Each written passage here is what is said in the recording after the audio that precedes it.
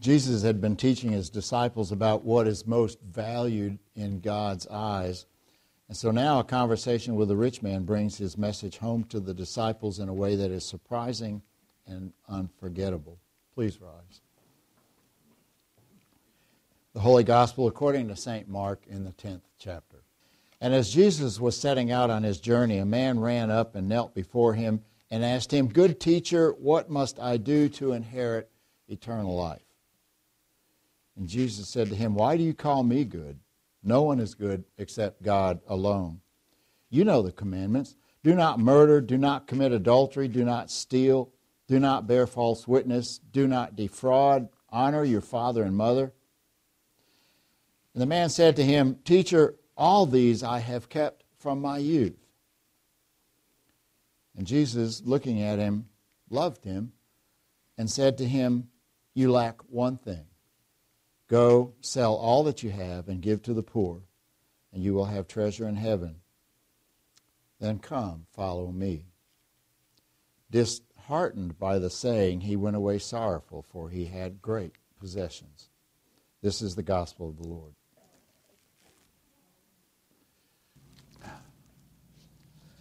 So, are you a good person? Sometimes. Okay, a wee bit of honesty. Okay, you're a good person. How do you know? By what standard are you a good person? By your own standard?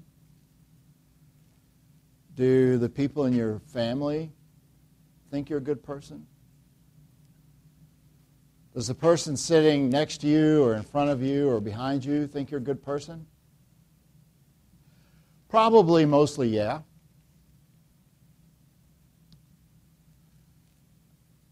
But are you good enough? And I guess that depends on what standard you use. If you're an athlete, are you a good enough athlete, say, to be able to make a living at it?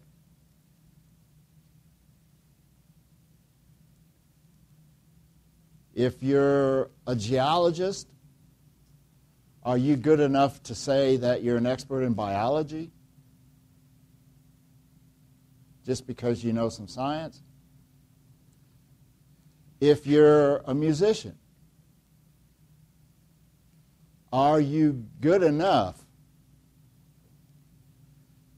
to be a star? I guess good enough is always relative, isn't it?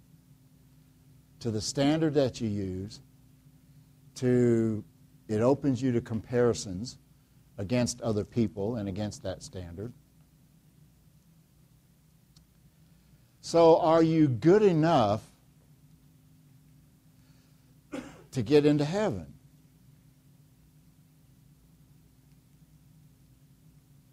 When we measure ourselves against the standard that we have. The story that I just read is about a young man that came to Jesus and basically asked that question. What do I have to do to have eternal life?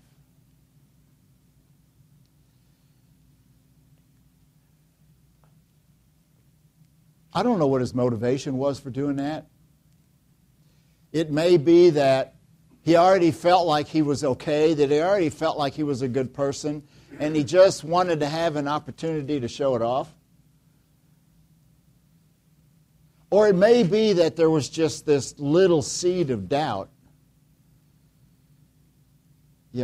Am I good enough to be able to get in? And so Jesus gives him the answer, and he says, well, you know what the commandments are. You don't steal, you don't lie, you don't commit adultery, you don't kill, you don't gossip and bear false witness about people, you honor your parents, you love God. He said all that stuff. And then the man says, well, I've been doing that since I was a boy, and I've kept that. But that's a really shallow answer. doesn't really mean anything. And then it says that Jesus looked at him and loved him. Maybe felt a little sorry for him because the answer was so shallow. Because maybe, he's thinking, this guy really doesn't get it. But the young man was living by the standard of what he was taught and the religion of the day. You follow these things, you're good. You're good enough to be in a relationship with God. And in that society, if you had wealth, was a sign that God was pleased with you.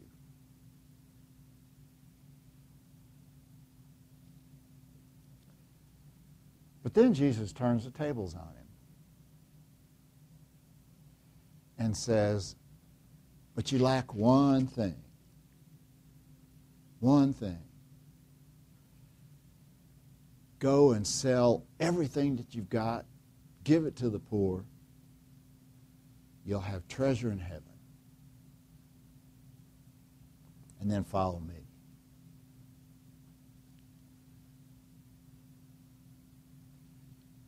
Well, the man didn't want to hear that. And he was saddened by that because he had a lot of stuff. So by that standard, the man was not good enough. He was not good enough. Why? Because he was totally wrapped up in himself. His whole view of his relationship with God was very superficial, very shallow, and wasn't about what was important.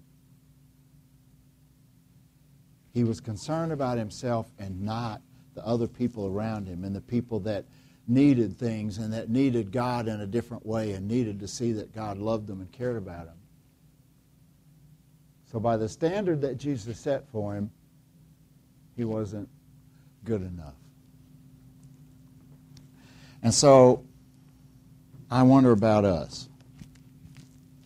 I mean, we all pretty well agreed at the beginning that we're good. We're pretty good. And when we look at the standard of the law, we know we mess up and, stuff, but we're pretty good because there's a lot of really bad things we don't do.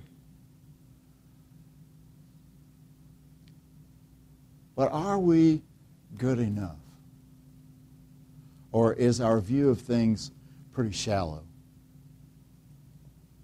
Are we good enough when we can stand by and do little, when there are people in Africa and India and Guatemala and Northwest Arkansas and in our neighborhoods who are living and dying not knowing Christ?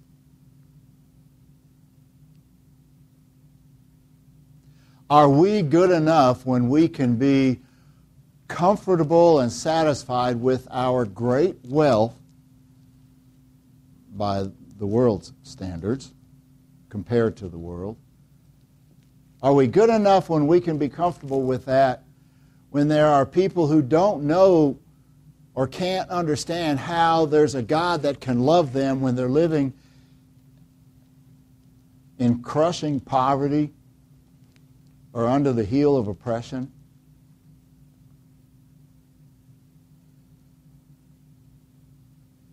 Are we good enough when we can be okay with that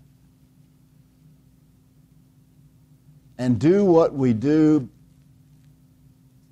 but maybe not do all that we could do?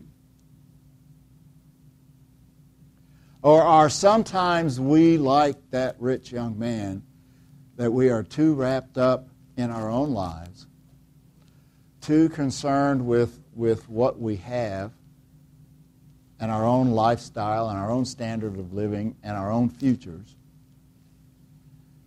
that all those other people just kind of somehow become invisible? Are we good enough? According to what Jesus told that young man, no, we're not. We're not close to good enough. because we haven't followed that standard.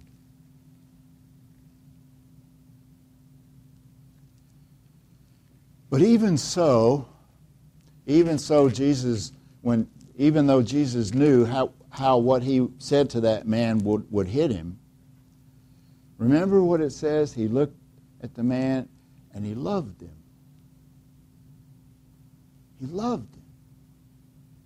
In spite of everything, in spite of his shallowness, he loved him.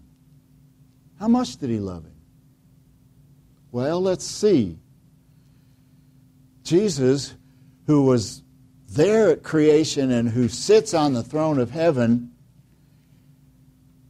gave it all away. That's his possessions. He gave it all away to come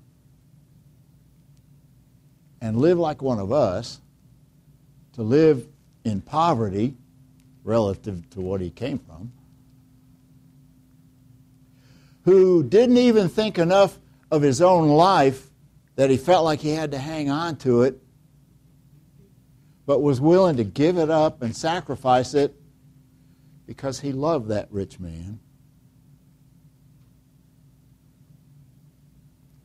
You see, Jesus did what he asked the rich man to do. Give up everything you've got and give it to the poor. Jesus gave up everything he had and everything he was for that man.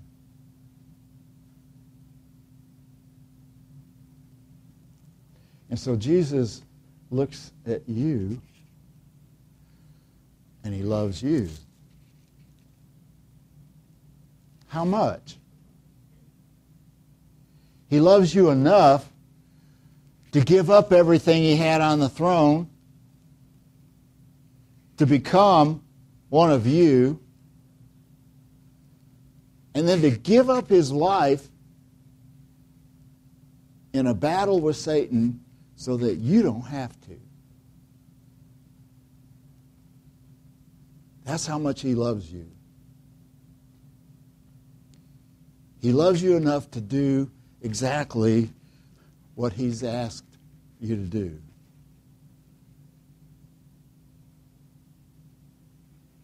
In that first lesson that we read this morning, it says that we should seek the good, that we should love the good. And what did Jesus say? God alone is good. So maybe what it's really saying is that we should seek God, that we should love God above everything else, more than anything else, in front of everything else, that maybe we shouldn't try to work God in around our lives, but maybe we should try to work our lives in around God and start there. Maybe what God is asking us to do is to be willing to give it all up, to be willing to, and I'm not just talking about money and possessions, although that's what the rich man was thinking about. I'm not just talking about that, but I'm talking about giving a little bit more of who we are, being willing to sacrifice a little bit more of ourselves for the benefit of somebody who's poor and oppressed and suffering and doesn't know the love of God. That we're willing to get out of our comfort zone, to step out, to do things we've never done before, or maybe do things we've done before, but more of it. That's what Jesus is asking. That's what he says. When sell everything you have and give it to the poor. Take more of yourself and give it for the people that need it, that need to hear about a God that loves them and cares about them and gave himself for them. The more we are filled up with God, the more that God becomes central in our lives, and the more we realize the price he paid for us and get filled up with that, the more we seek the good and seek love and love the good, the more we get filled up with that, the more it overflows out of us. It can't help. we can only hold so much. And when we're filled up with it, it's going to come out. That's all Jesus is asking us to do. When he told the rich man, do all this, but follow me. Jesus is asking us to follow him. Because of the price he paid for us, to follow him. He will fill us up. And then, because of Christ, it'll be a whole lot more about what we give of ourselves than what we get.